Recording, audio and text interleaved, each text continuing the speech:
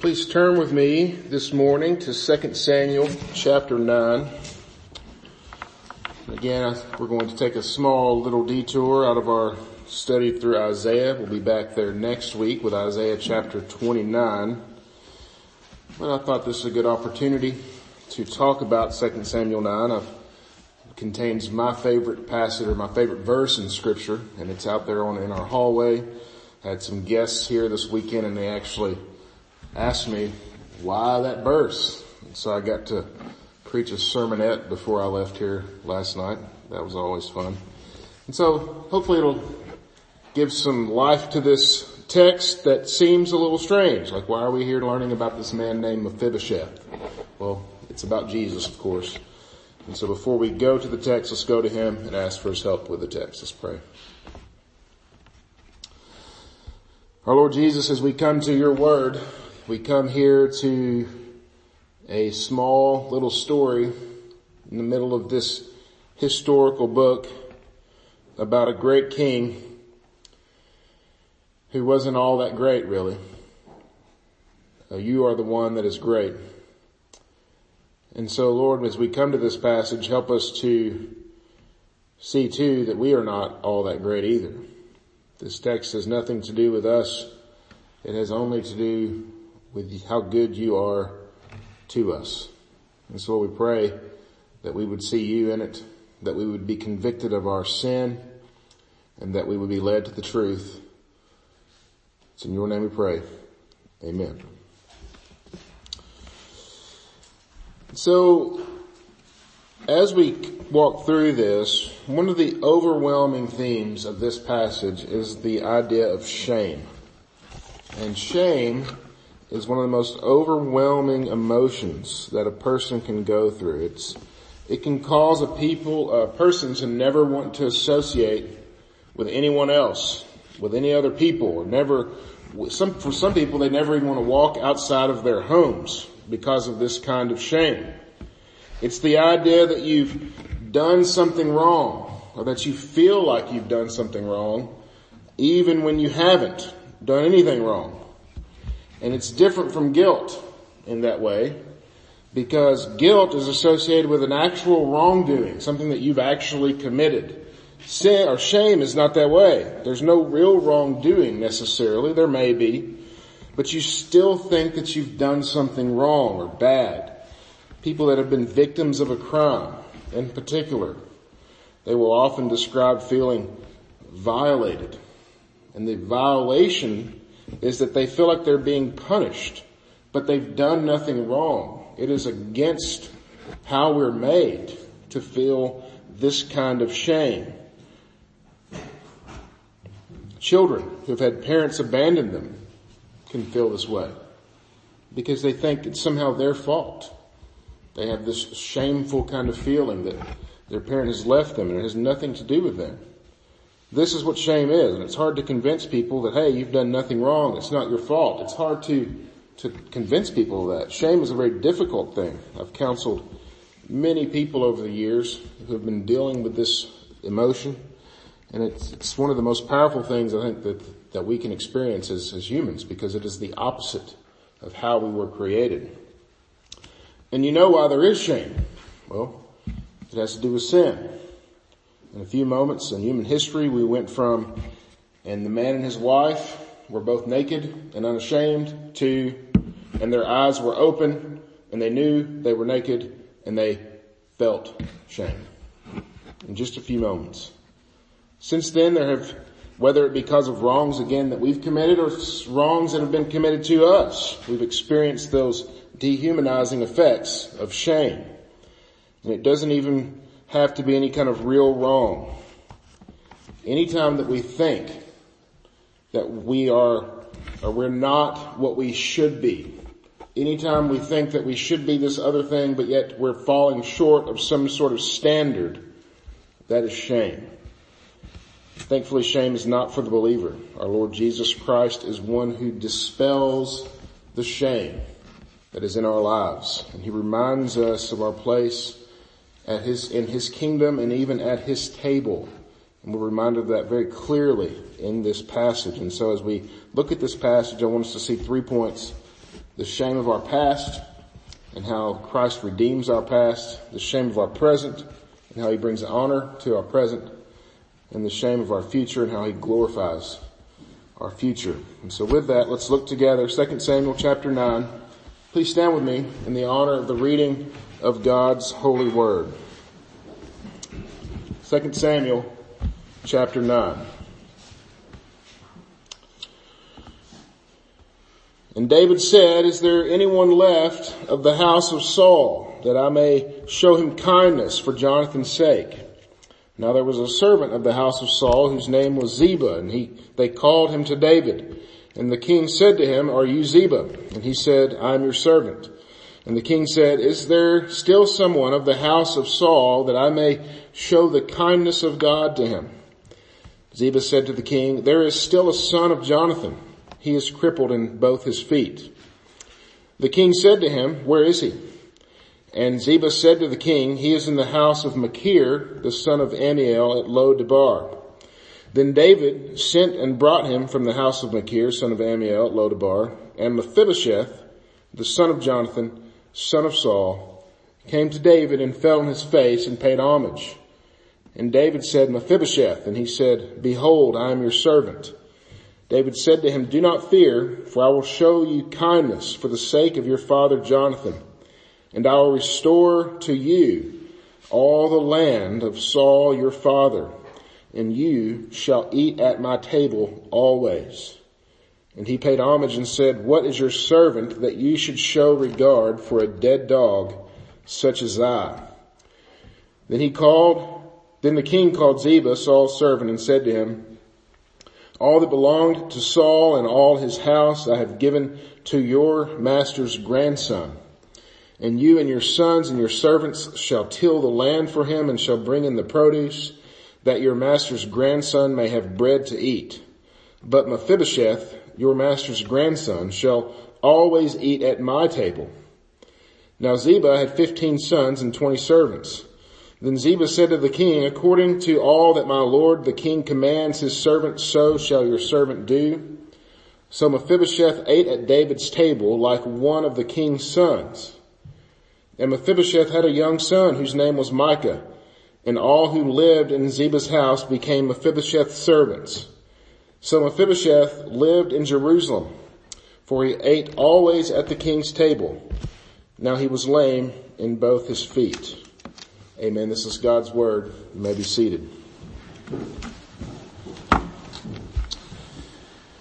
So just for a brief introduction or a brief context, remember Saul and Jonathan. Saul was the first king of the nation of Israel. He was appointed so by the prophet Samuel, and the people were all about him, but he was not all about the Lord's commandments at all. He disobeyed the Lord, and he showed himself to be unfit as the king of Jerusalem. However, he did not step out lightly. And for the rest of the book of 1 Samuel, we read about his pursuit of David and trying to kill David, and then finally he and his son, Jonathan, were both killed in battle. David is now the king of Israel, and he had been appointed so by Samuel also to be the king of Israel. And there was a bit of struggle there, a bit of a power struggle. But after that came to close, and his kingdom is kind of coming to a rest, he is here trying to then honor the promise to a friend that he had made long ago, that he would always care for the house of Jonathan. And so David and Jonathan in 1 Samuel had this really great relationship. Jonathan loved David as much as he loved his own soul, is what we are told in the scriptures. And Jonathan really is responsible for making sure that David was able to escape from his own father. And so while all of this was going on, and just before they were to part ways for the final time, they have this interaction. And so turn with me to 1 Samuel chapter 20, and we'll read there the promise that David makes to Jonathan. 1 Samuel chapter 20, starting at verse 14.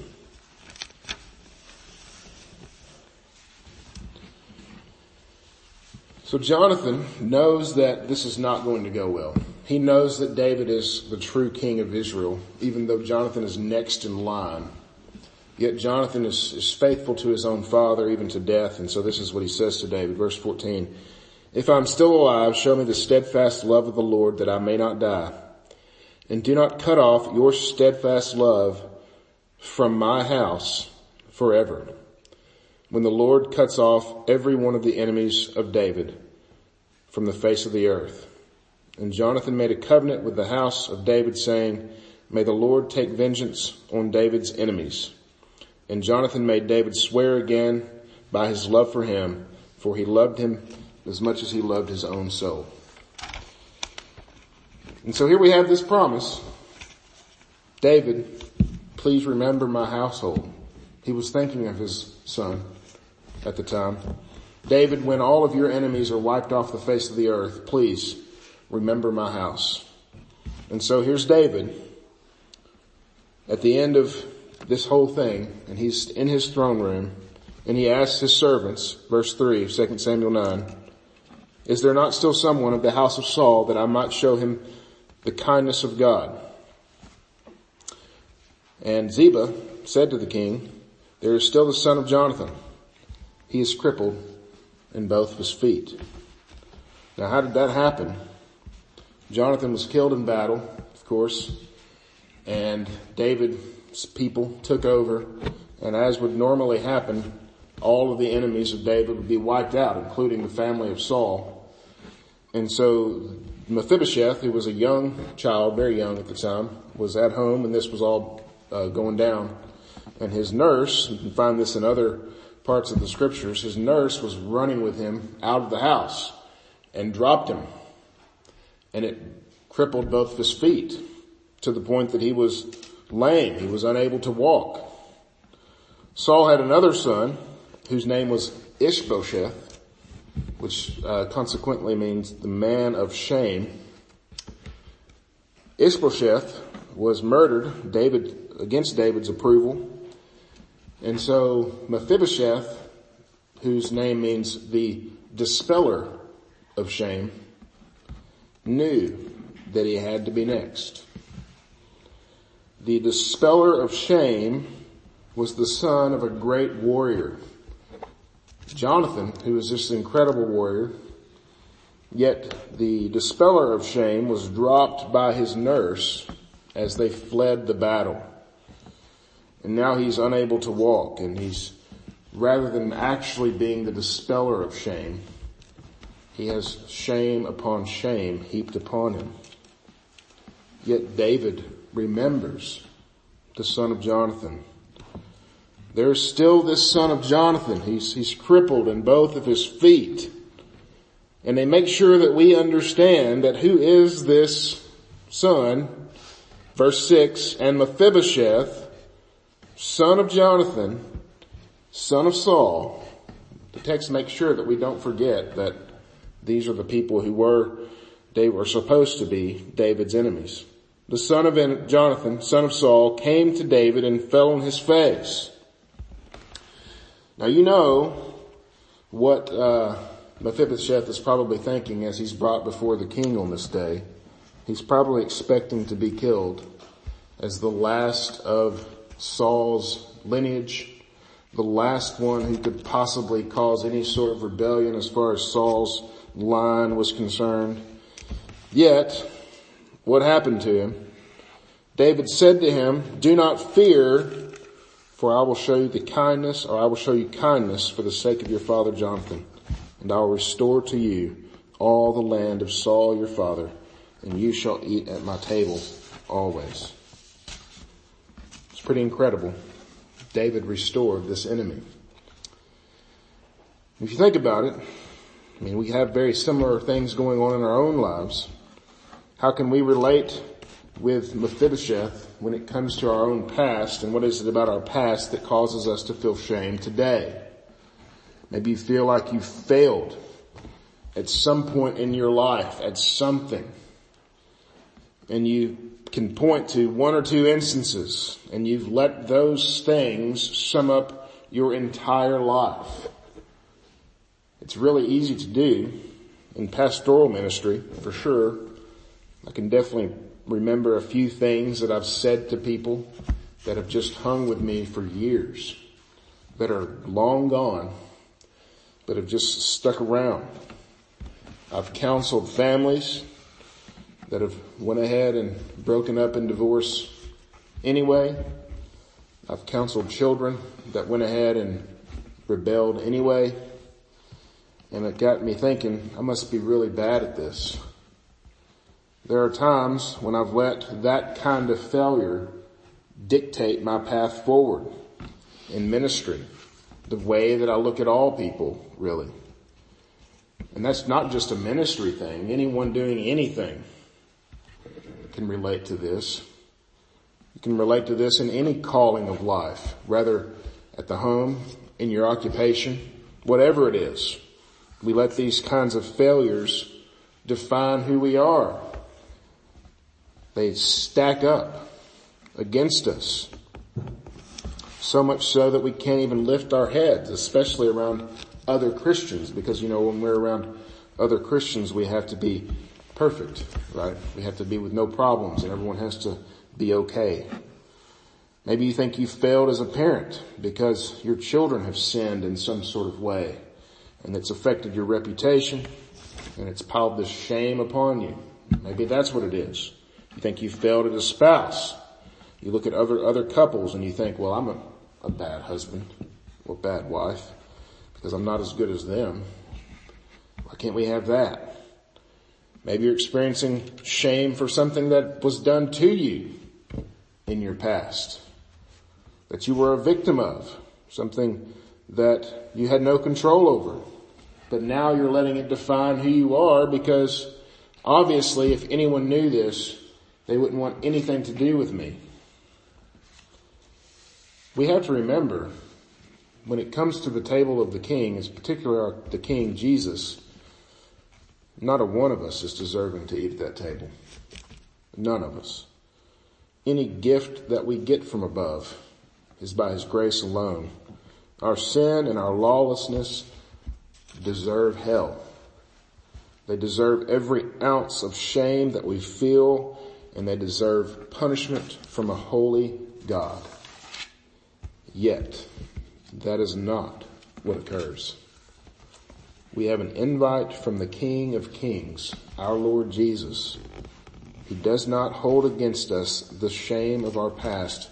In fact, He has died to redeem that, to take upon Himself the shame of our past and remove it.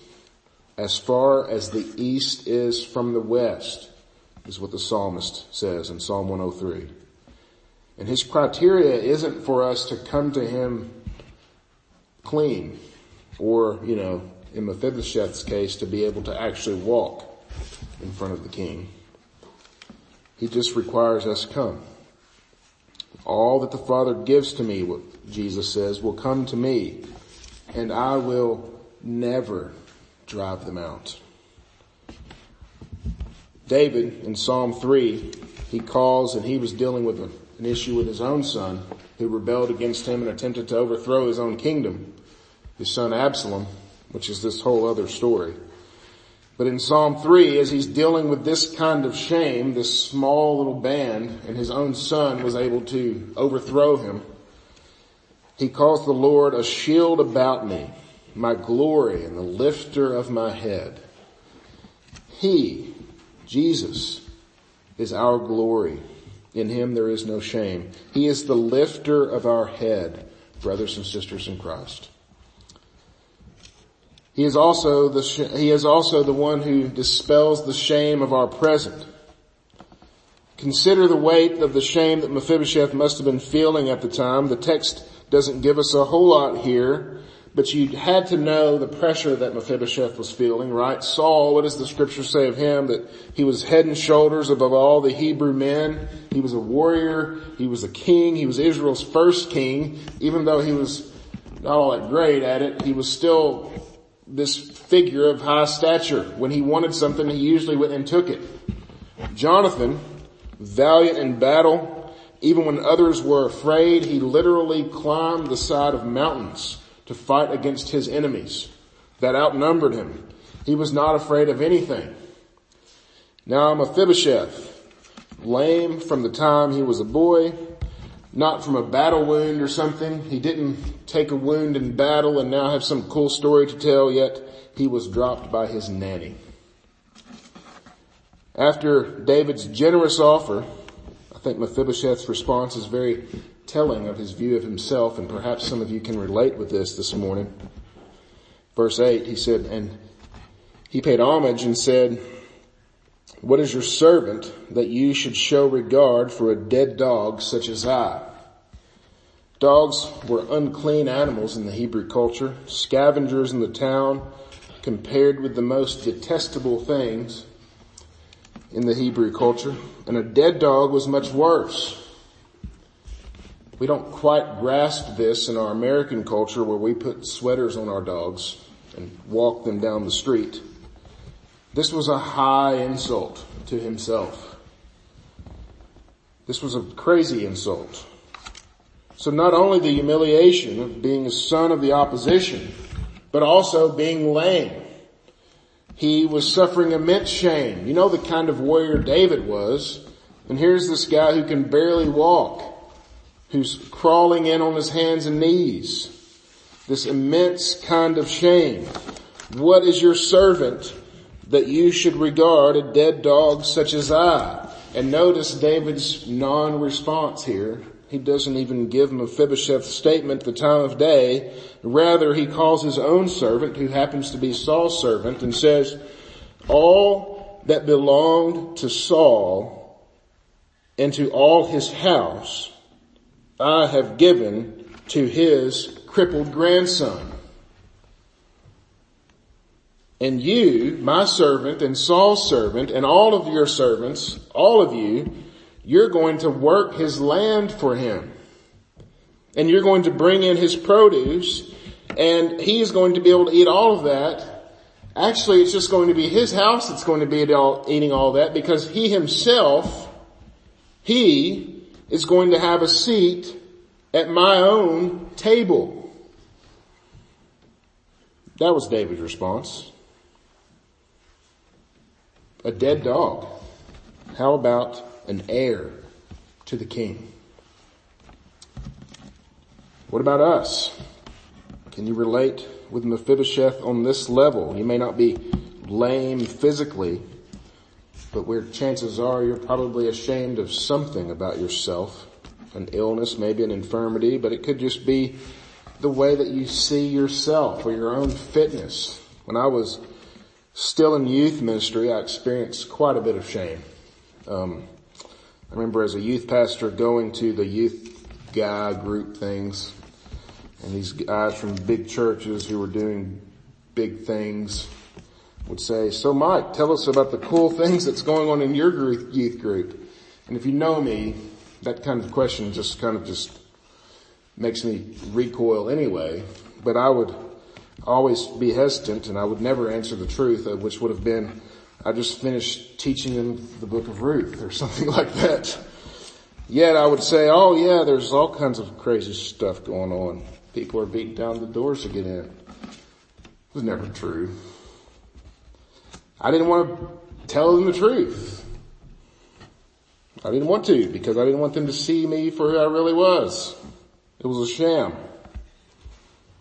For any of you, maybe, even your own occupation, your own calling in life, whatever that is, there's all sort of hidden expectations, some of them even not so hidden. And how do you react when those things are questioned? The twinge of, I need to make something up here. That twinge is called shame. Of course you've had that. We all have. As much as we'd like to be completely transparent, we always have some semblance of a mask on in order to hide our shame of not meeting these perceived expectations, because we're so concerned about what that person thinks of us. The fact is that our need for the approval of men and women is nothing more than bold-faced idolatry.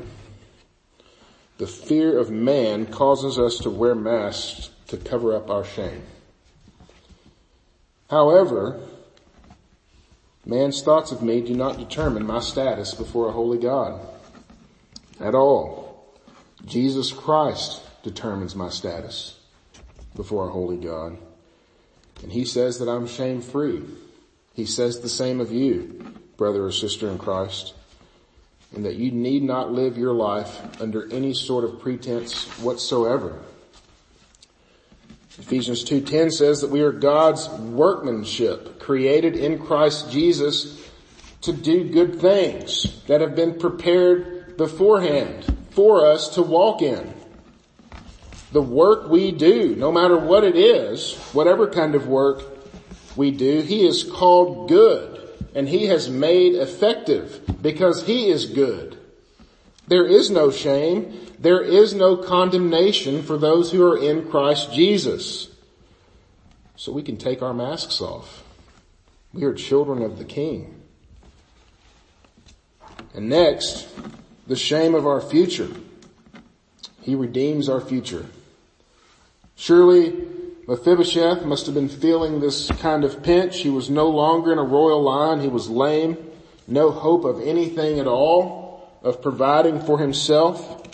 And again, he's thinking, I'm probably going to be killed, but yet he's given all of the possessions of Saul, which more than likely were extremely substantial.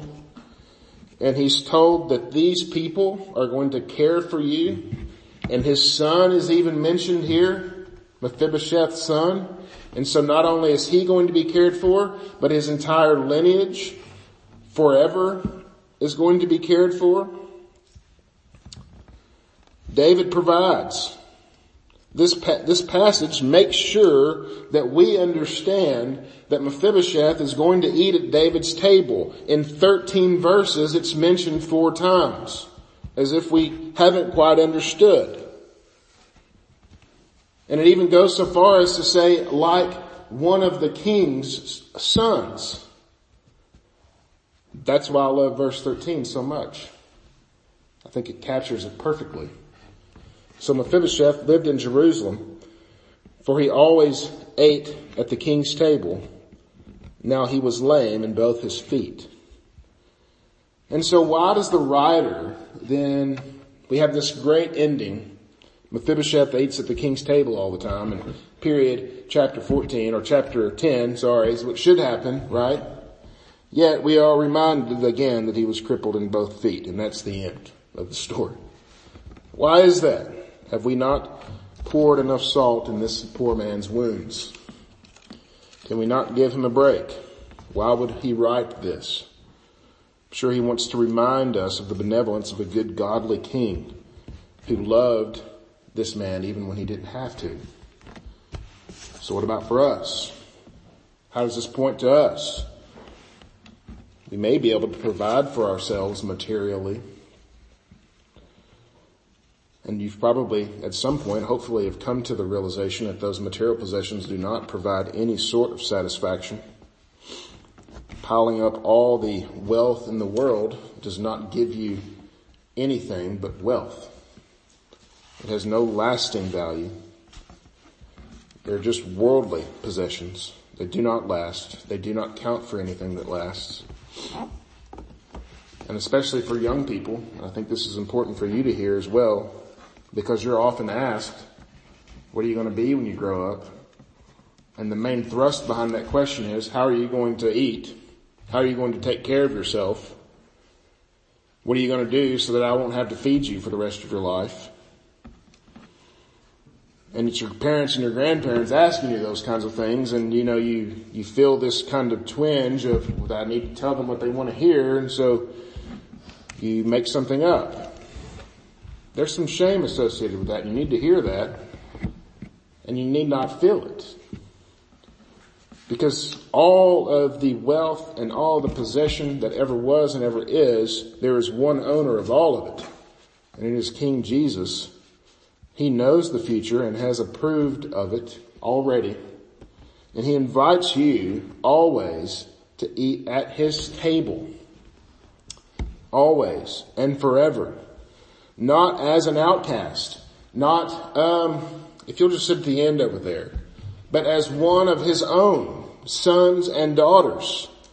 Not only that, he is ensured that you will do so, that you will have blessing in this life, not necessarily material blessing, but you will have real, lasting blessing in this life, and then you have the next life to look forward to when all of the shadows that only are just mere pictures of blessing here will come to full reality. And we will have eternal blessing forever. And we will live in a glorified state, one without shame, if you can even imagine that. And we wear the name of Jesus Christ today as Christians, where there is no shame, but there is only glory, honor, and power. And if you don't know Christ, know that his death and his resurrection means that you can have this kind of life and have it to the full, not just in heaven someday, yes, that too, but today also. And so in conclusion, look with me at verse 13 again. So Mephibosheth lived in Jerusalem, for he ate always at the king's table. Now he was lame in both feet. When I read this the first time, it immediately made me think of Romans 5:8. But God demonstrates his own love for us, that while we were yet sinners, Christ died for us. It does not say that when we got our lives in order, Christ died for us, or when we were without any disgrace, sorrow, imperfection, or shame, Christ died for us. It says that while we were yet sinners, while we were yet crippled in both feet, he died for us and invited us to eat at his own table. Ralph Davis, who's a great pastor and Old Testament commentator, says, the first principle for grappling with the marvel of God's love is to realize that he has no business loving the ones that he does. What I'm saying is that we are the Lord's Mephibosheths, and there's absolutely no reason why we should be eating continually at the king's table. It's absolutely true. Even though we all have shame in one degree or another in our own lives, we have one that does not look at those things when he looks at us.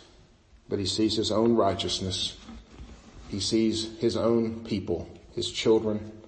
He looks at us as his beloved creatures, the ones that he sent his only son to die on the cross for, that we can have forgiveness. And he was raised again that we might have new life and have it to the full. This new life in which our shame has been glorified. Brothers and sisters, let us live as if that is true. Let's go to him in prayer.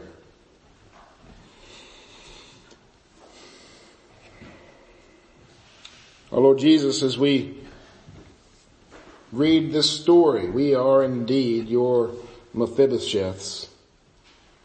We were much worse than lame in both feet. We were dead in our own trespasses and sins. We were not seeking after you. We were not good. Yet, you were. Because you are rich in mercy, in grace, and because of that you have made us alive. And so Lord, we pray that as we have this new life, as we are called new creations, the old is gone, the new has come, Lord, let us live as if that's the case. Help us to not see the shame and guilt and oppression and sorrow that we feel. Help us to not be defined by these things, yet to be defined by you and you alone. We pray this in your holy name. Amen.